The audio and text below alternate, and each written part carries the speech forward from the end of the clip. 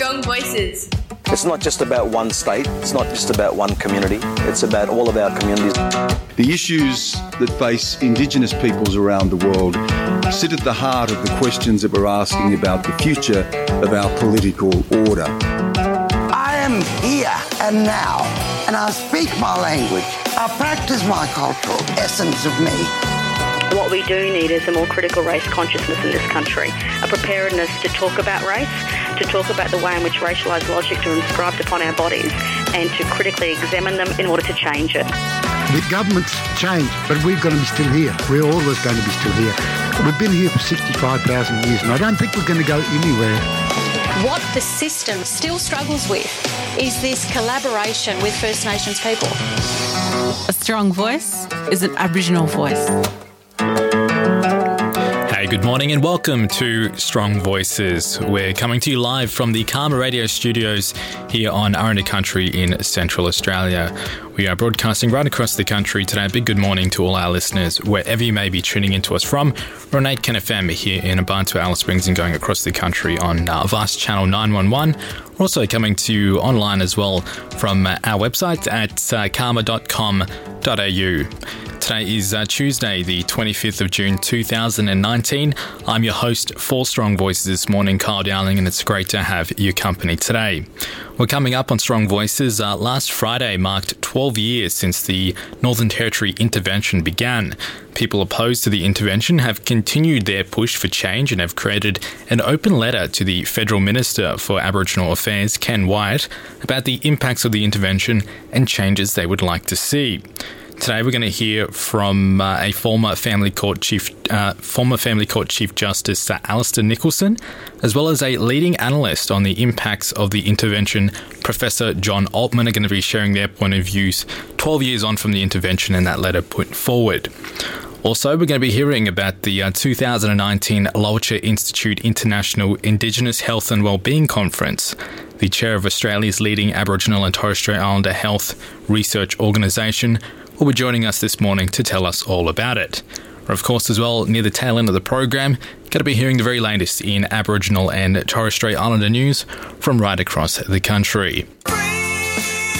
Hey, this is Kathy Freeman. You're listening to Strong Voices on CAAMA Radio. That's right, you're listening to Strong Voices on CAAMA Radio this Tuesday morning. Well, the 21st of June 2019 marked 12 years since the intervention was launched by the Howard government, which was then continued by consecutive Labor governments before the coalition regained office. The intervention continues today under the front of Stronger Futures. On the 12th anniversary, Barbara Shaw and Elaine Peckham, along with other Aboriginal voices, created an open letter to the Federal Minister for Aboriginal Affairs, Ken Wyatt. I recently spoke with former Family Court Chief Justice Alistair Nicholson about the open letter and the push for change. It was a decision taken by people who were very much involved in the campaign against the intervention, including myself, the late Malcolm Fraser, and a group called Concerned Australians in Melbourne, who have been very active in pursuing the cause, and various other people that we've worked with, as John Altman, a well-known academic who's worked in this area, and Jeff McMullen, the media person who's also very passionate about it. We've worked together, and we decided to, on the occasion of the 12th anniversary of what we regard as a most unfortunate event, we thought it was time to reactivate the complaint and concern about it. For you, you said you're opposed to the intervention. Why are you opposed to the intervention? What negative impacts have you seen it have over these 12 years? Well, you could go back to the start and say I was opposed on the grounds that I thought it was a suspension of the Racial Discrimination Act was a disgrace. I thought the sending of the Army was a disgrace, and I was very doubtful, as were my colleagues, about the bona fides of the government in doing it. I think that the events that have occurred since have pretty well supported that view. But the other real concern that we later developed was that when the Labor government came to power, it rebranded the activity as Stronger Futures, but it continued basically with what had gone before, with some modifications. We didn't have the Army running around anymore, but It really was very much a papering over of the situation. Indeed, it took them a long time to restore the provisions of the Racial Discrimination Act. We're left with all sorts of hangovers from that time, the effective destruction of local administration involving Aboriginal people and the imposition, in effect, of other forms of administration in which they don't have any say, the alcohol bans that are largely gone now, but various other things like the business in relation to money and controlling their income and their expenditure and so on is I think, racist, and I think it's appalling. And we don't think that anything has really been achieved by the intervention and by the measures that have been taken. If one looks at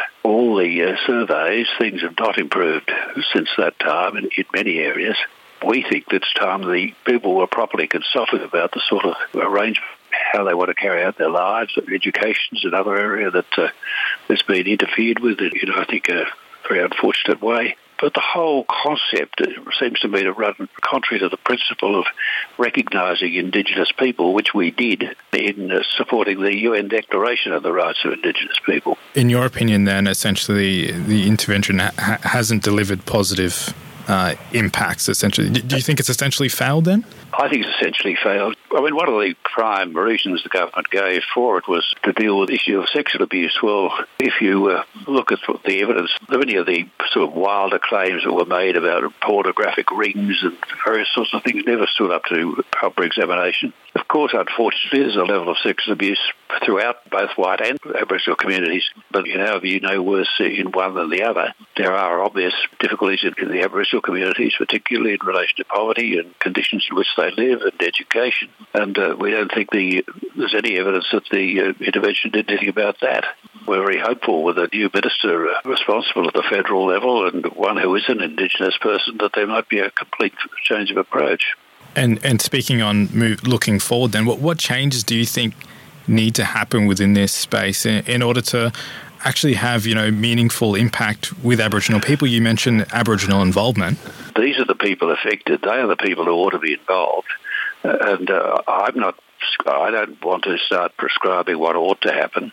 I'd be wanting to talk to them to talk about what they think should happen. It seems to me that that's the proper starting point, and after that we can work out ways in which we can help them. But to give them the responsibility is what I regard as absolutely necessary. So within this open letter, though, what are some of the things that were revealed from some of the people that they would like to see changes? Is it completely scrapping Stronger Futures?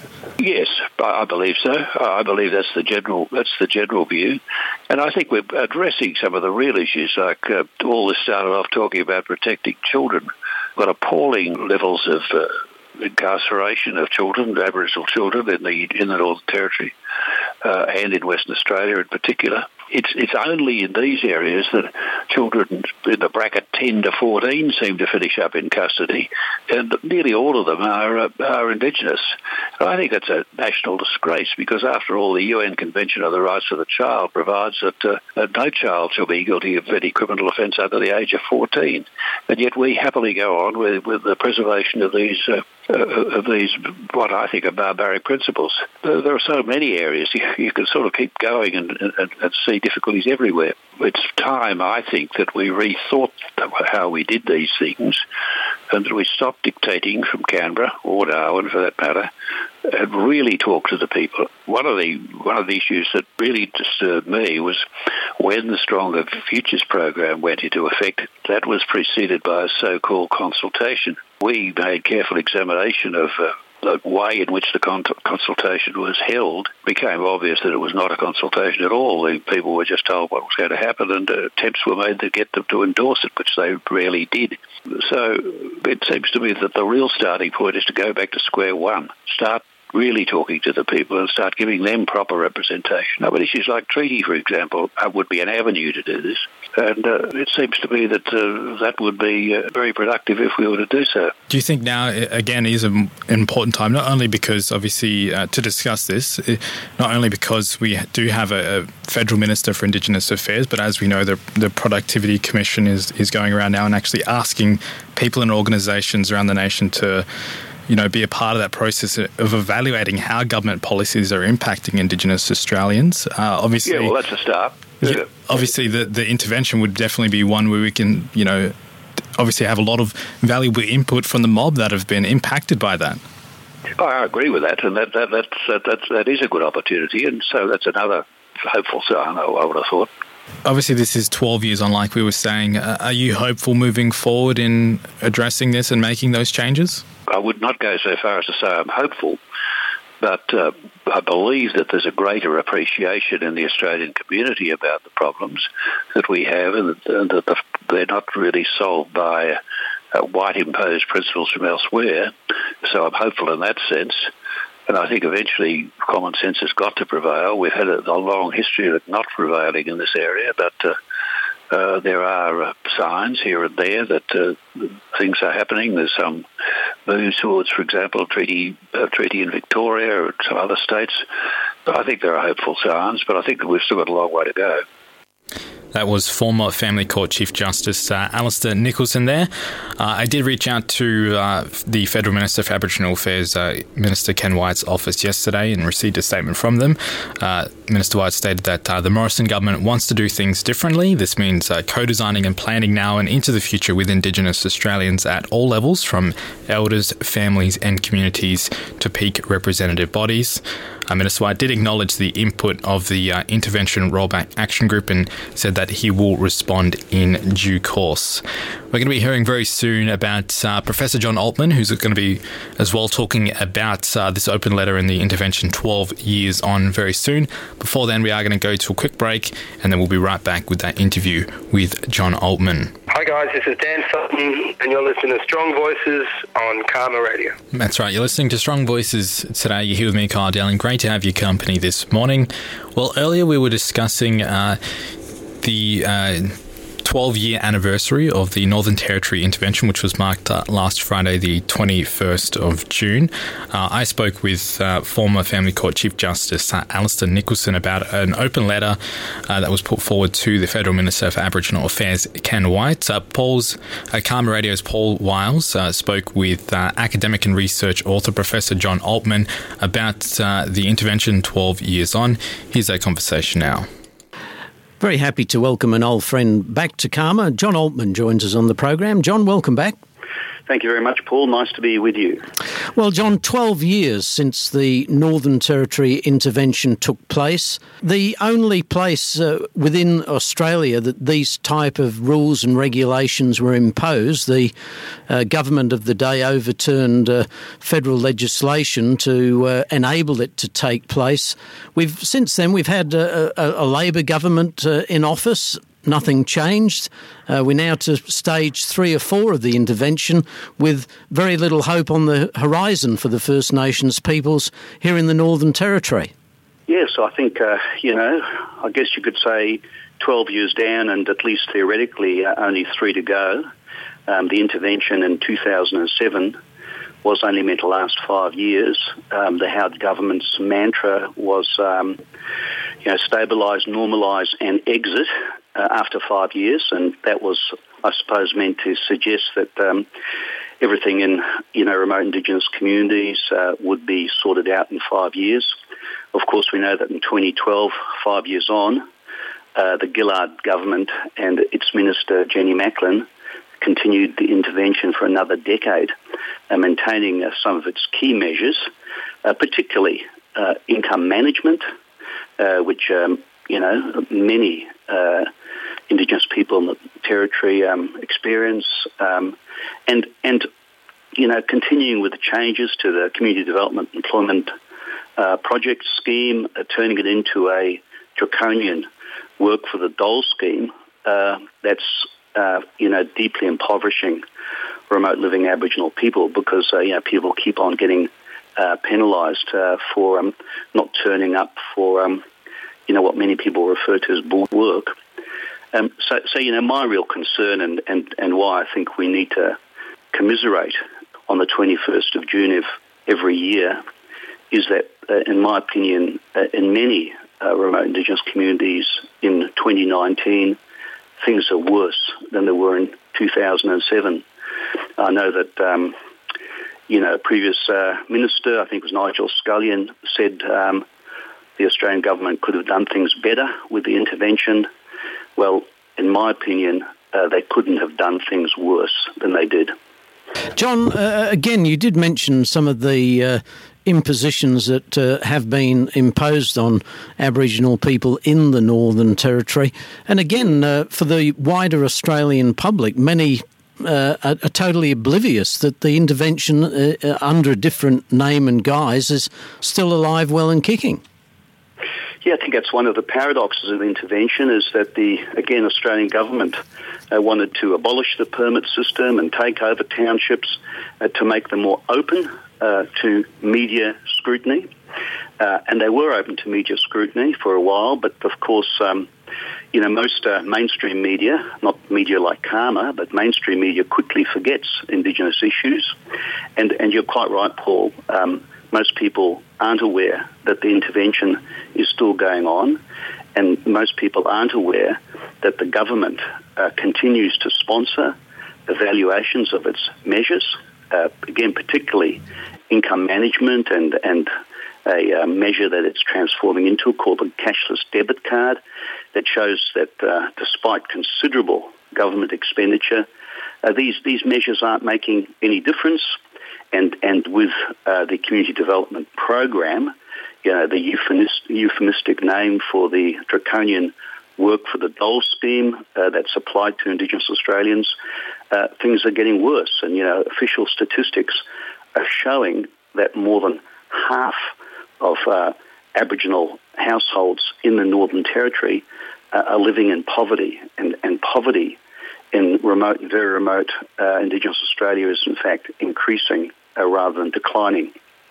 John, again, just looking at this from an international perspective, I mean, the Australian government has continued to fly under the radar in many ways, both the Coalition and the Labor government, about its treatment of a very sizable Aboriginal population here within Australia. And even to this very day, we have a large number of non-Indigenous people complaining about the imposition that is being placed on them when they go to purchase alcohol, which is nothing at all like, the Aboriginal people face on a daily basis. So in many ways, while we are all aware of the tragic consequences of abuse and overuse of alcohol,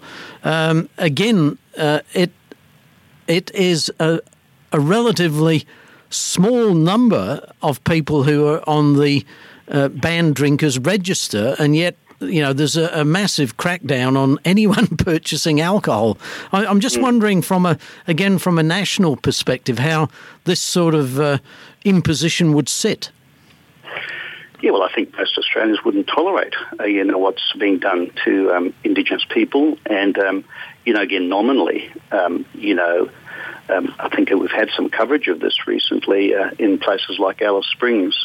The banned drinker register and requirements for people to show identification before they purchase alcohol is very much implemented on a colour basis, and black people are targeted for these sorts of measures because they're black, not because they're behaving badly or necessarily have a bad record.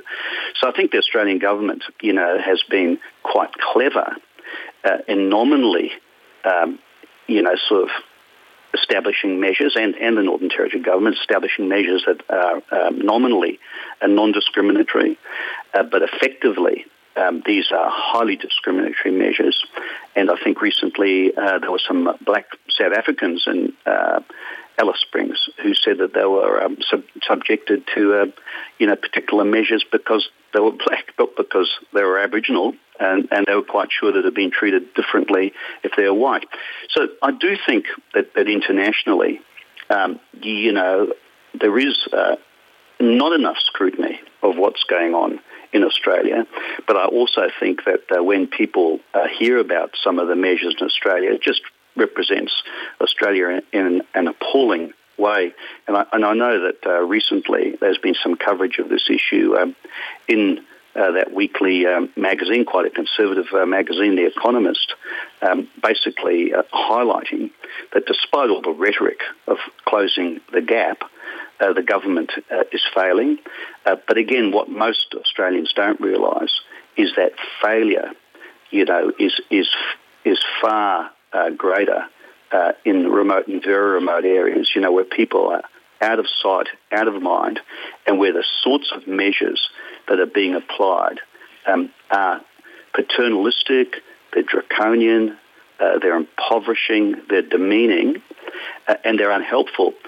And yet, not to be too pessimistic, there's some terrific things that are happening in remote Australia around, carbon farming, land management, the arts industry, cultural tourism, and these very positive things are happening despite government. And if government allocated, the resources that it was, using for unproductive, draconian programs to things that actually worked, I think we could see some pretty rapid improvement in remote Indigenous Australia. So again, it's incumbent on government in a way to change its approach, because now, after 12 years of the intervention and more than 10 years of closing the gap, things haven't improved. So when things don't improve, sensible policy making would see change. But unfortunately, with a newly elected federal government, there seems to be absolutely no evidence that government is going to change tack. They're going to continue income management. They're going to continue the community development program, that draconian work for the dole scheme, and they're going to continue to neglect remote living people, and particularly those people living in outstations. So, certainly if we'd had a change of government, things wouldn't have improved overnight. But some of the measures that the Shorten opposition was countenancing, particularly around Indigenous representation and about supporting remote communities, and about getting rid of some of these unproductive, punitive programs, would have seen potentially things improve. And at the moment, despite the appointment of an Indigenous person as Minister for Indigenous Australians, there's just no evidence that things are going to change. That, I suppose, beggars the question, is it in the best interest of government to change things? I mean, when one looks at the vast amounts of money that are bandied around under the guise of Aboriginal advancement, there seems to be an awful lot of non-Indigenous Australians making a buck out of it. Look, I think that's certainly true. And when we have these Indigenous expenditure reviews that show how much money is spent on Indigenous Australians, nobody wants to ask the hard question of how much of that money is hitting the target. That is, again, in the context of, where you are in the Northern Territory, how much of that money is actually getting to Indigenous people who do need assistance, just with basic citizenship entitlements like education, housing, health services, employment and training, and how much of this is going to non-Indigenous people who are administering, if you like, the Indigenous problem. And I don't say this necessarily blaming those people, but it just seems to me that, the way the whole architecture of delivering services to Aboriginal people is framed is it's bound to benefit non-Indigenous people.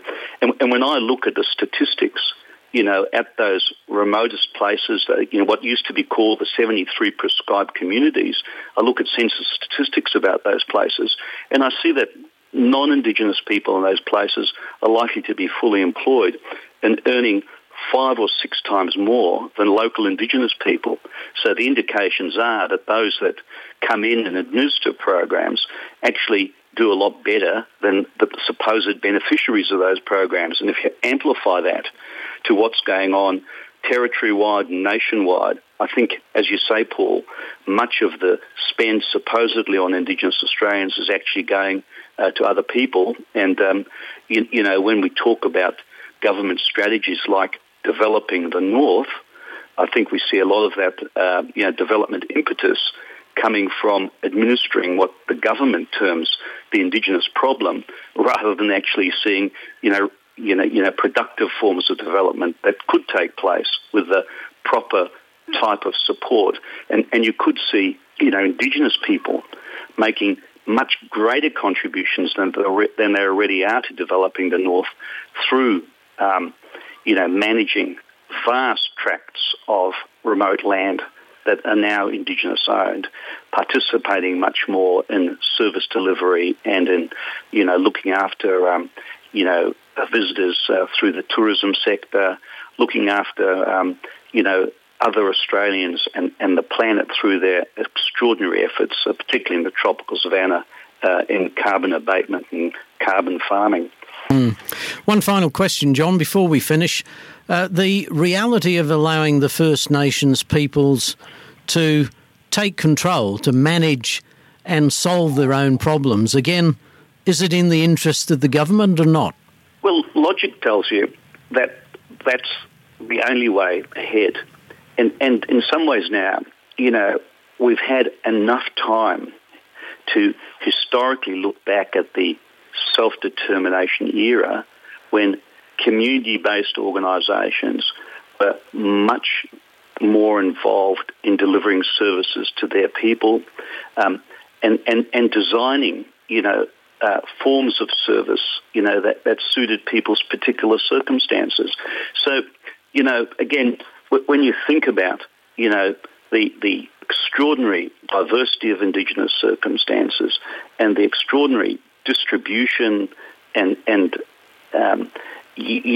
spread, of small places in the territory across, very diverse ecological regions, it just makes sense, that one size will not, suit all, and the best way to ensure effective delivery of services is to devolve, service delivery to local people and local providers.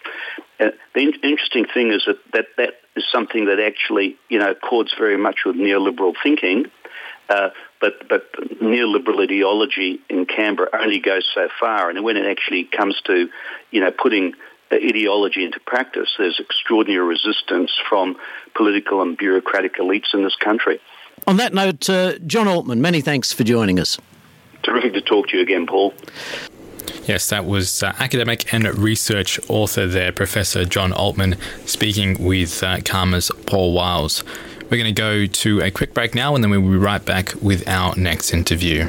Hi, this is Pam from CAAMA, and you're listening to Strong Voices on CAAMA Radio. That's right, you're listening to Strong Voices today. Great to have your company, and hopefully you're enjoying your Tuesday morning. We're going to head into our final interview for Strong Voices today. Well, last week, Loacha Institute, Australia's leading Aboriginal and Torres Strait Islander health research organisation, held their International Indigenous Health and Wellbeing Conference on Larrakia Country in Darwin, with this year's theme being Thinking, Speaking, Being. The aim of this year's conference was to provide people with a place to have important discussions about the future that First Nations peoples and to contribute to the well-being of the planet. CAAMA's Damien Williams spoke with the chairperson of the Loacha Institute, Pat Anderson, about what the organisation wants for First Nations peoples of Australia and the world. The Loacha Institute, one of its aspirations and commitment too, is trying to meet as many of our Indigenous First Nations peoples from around the world. And we're committed to holding every 2 years an international conference. And the first one was held in Melbourne in 2016, which was a great success. And the latest one was just held last week, as you know, in Darwin, which was a huge success. We had over 760 delegates come from many parts of Australia, but also lots of international visitors, First Nations peoples. And I can confidently say that I think this is the first conference that I've ever been to, which was clearly an Indigenous space. There were non-Aboriginal people there, but they were very much in the minority. Over 90% of all participants were, in fact, First Nations peoples, either from here or from across the globe. And this year's theme was Thinking, Speaking, Being. Yeah, that sounds amazing, having... It was fantastic. And yeah, like you said, having mostly First Nations people from across the world, yes. Yeah, amazing. What kind of things, what were some of the big highlights or some of the discussions that were had?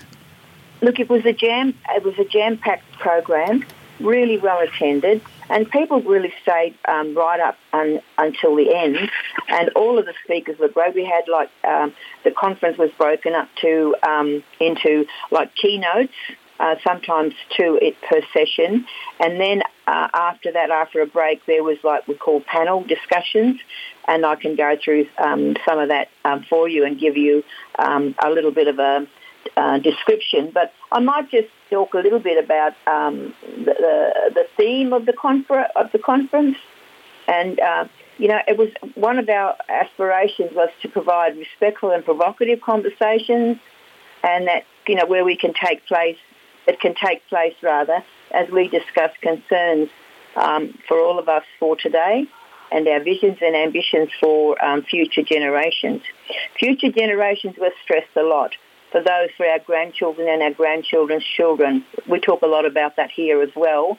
So that was a theme that we're not just talking about us.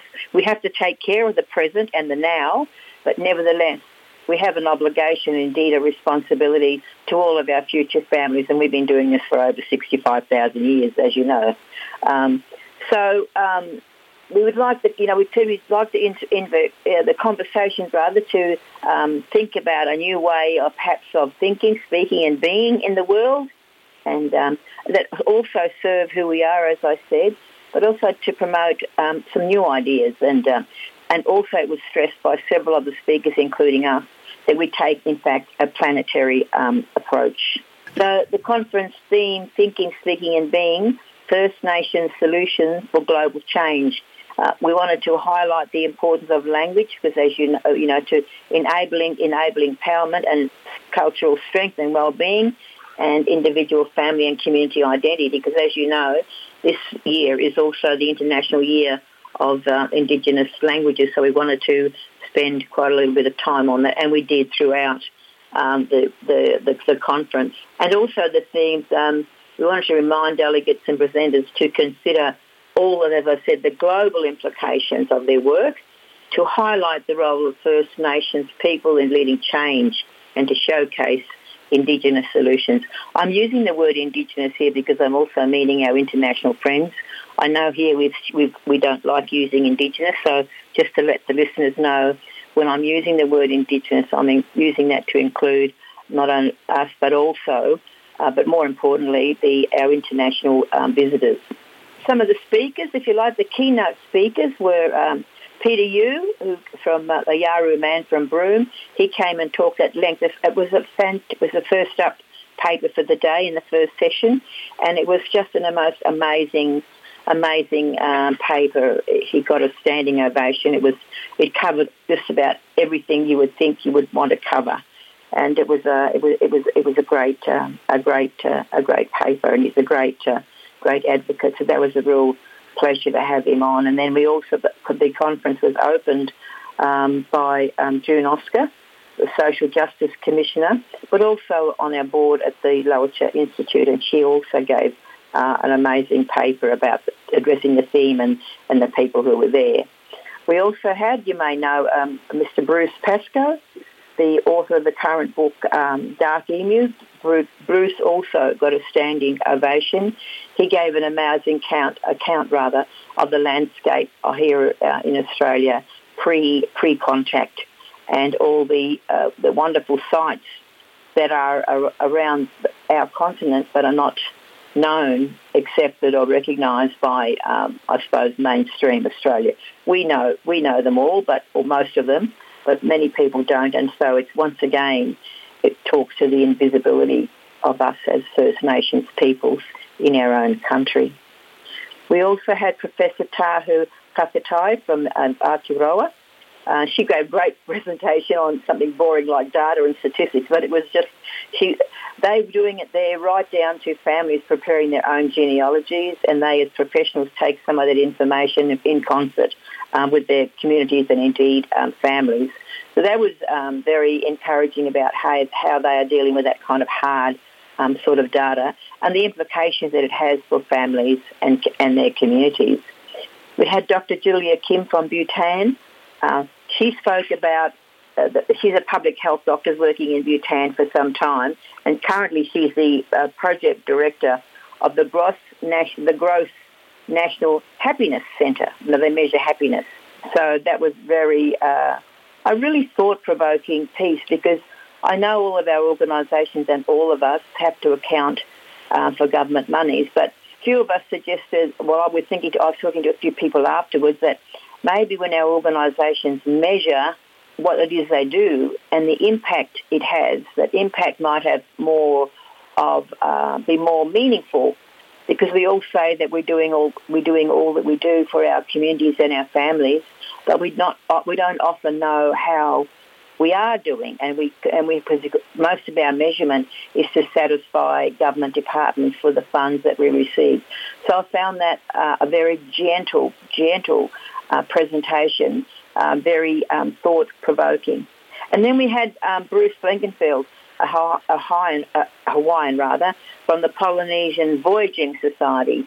They have resurrected all their old ways of travelling by the stars across the whole of the Pacific and to other countries, and they've rebuilt all the canoes, or not all, but a whole lot of canoes, and they're teaching all Hawaiians once again to go on these huge voyages across the Pacific and further, and with no compass except the stars. So that was a really an amazing presentation. Bruce is a fisherman, in fact, but he's still an active community member in what they call, he's a coach and also the president of the board of directors of the Canoeing Club. And he's a long-time kayaker and works full-time as a stevedore.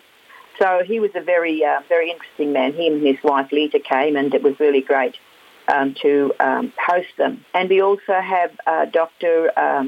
Abe Bang, who works with 104 million Indigenous peoples in India. And he came and gave also a great presentation of the work that they're doing. And he has been doing, he and his wife have been doing in that area for over 40 years. He's a very interesting man, much decorated. He grew up in Mahatma Gandhi's ashram. So I think that might have a bit to do with his the work that he does now, and that he and his wife have dedicated their life to.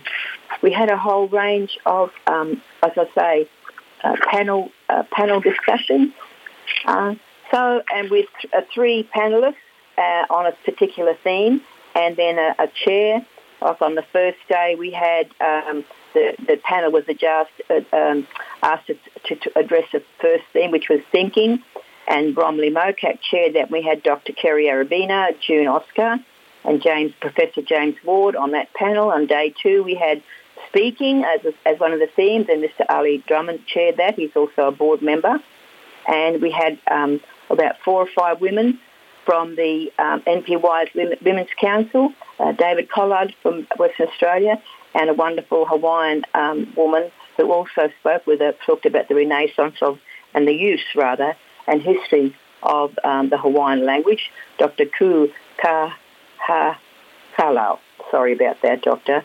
And then on panel 3, the subject was being, was chaired by Kerry Arabina, and we had Jodie Curry, Associate Professor Chelsea Bond, and Mr. Bruce Blenkenfield. So they were provocative discussions. Went down really well with everybody. They were all very inclusive, and so it was a great program. Not to mention a whole range of concurrent sessions, Damien. So as I say, we had people there for the whole 3 days. There were 3 full days, starting really early at 8:30. In fact, one of the sessions I walked out, the last one for the afternoon, I looked at my clock and it was 10 to 6. Oh. And people just stayed until everybody finished, you know. We were really well supported by the Larrakia Nation, and people came in and out, and also the Darwin Aboriginal population, even if they weren't participants, came in and out and visited, and that was really nice. So, you know, lots of local Darwin people and workers sort of dropped in and had a cup of tea or gone for lunch, or, you know, stayed for a couple of sessions. So it was. It turned out to be a bit of an open house to local Darwin Aboriginal and Torres Strait Islander families as well. So it was a great gathering of First Nations peoples. And Darwin was a great venue in the dry season. We're down there on the waterfront. We used the convention centre for every function, including the gala dinner we had on the Wednesday night. So although it was a robust intellectual place of discussion and conversation, it was also fun. Everyone had a great time. So I'm very, very, as chair of the Lower Tier Institute, I'm very, very happy. So what was the big thing for you, Pat, that sort of really stood out at the conference this year? I think the so many people from different backgrounds, so many First Nations peoples globally. I think that was a standout for me. And in that, what was the feature of that, rather, was the fact that we had this 3-day conference in an Indigenous space. So the majority of all of the participants, the 760 of them, were First Nations peoples from either here or abroad. And I think that changed the whole tone of the conversations that we had, of which there were many. It was a great program. I think the choices we made of topics based on the theme worked out to be really, really well. We had some great speakers, and thinking, speaking, being was talked about, and every combination of how you might look at that. And it was First Nations peoples leading and participating in all of those discussions and conversations. So lots of First Nations peoples together in one place, creating an Indigenous place free for us to discuss and have conversations about issues that concern us. On that note, Pat Anderson, thanks very much for talking to us here on CAAMA Radio. My pleasure, Damien. Thank you. That was CAAMA's Damien Williams speaking with the chair of the Lower Tier Institute, Pat Anderson. You're listening to Strong Voices on CAAMA Radio. Hey, this is Shawnee Tilbury and you're listening to Strong Voice on CAAMA Radio. Woo! And now it's time for the Aboriginal and Torres Strait Islander news from right across the country here on Strong Voice, and very happy to welcome into the studio CAAMA's Damien Williams. Damien, thanks for joining us. No worries, Carl. Good morning, and good morning to all our listeners out there. Damien, I understand you have a story this morning in regards to unaffordable contracts, the mob. Yes, Telstra may be facing investigation over selling unaffordable contracts to vulnerable Australians. The ABC reports that the National Consumer Watchdog has launched an investigation into Telstra's sales practices. Amid mounting reports, vulnerable Indigenous Australians are being hit with skyrocketing bills. So it's, in a rare move, the Australian Competition and Consumer Commission confirmed it was looking into whether Telstra breached consumer law, something that carries fines and penalties in the millions of dollars. There has been the ABC had been approached by a dozen of examples across the country of Telstra customers on Centrelink benefits being sold, contracts costing as much as $250 a month. That's pretty crazy if you're on Centrelink, especially. Definitely. And as we've heard over the years in terms of, different things impacting the mob like this, taking advantage of communities who, have various barriers, not necessarily just talking about the economic side, but the language barriers as well in terms of understanding contracts and all that kind of stuff, what they actually mean to them. Yeah, and so one of the Broome financial counsellors, Alan Gray, said, he's had, what do you call it, some of his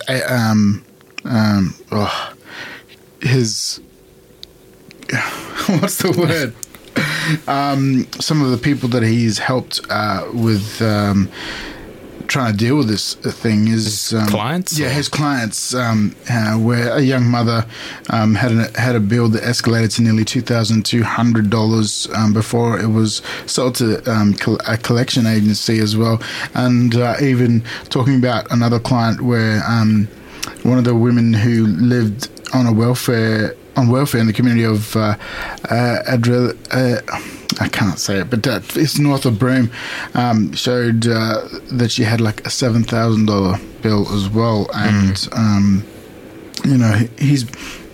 Mr. Gray said what started as a dribble of one or two clients, he has turned into a flood of people coming to him with the same story over and over again. People expecting to pay $200 a month, ending up spending thousands and thousands a month on phone bills. We'll definitely watch this space and see how that progresses. Thanks for that, Damien. No worries, thank you.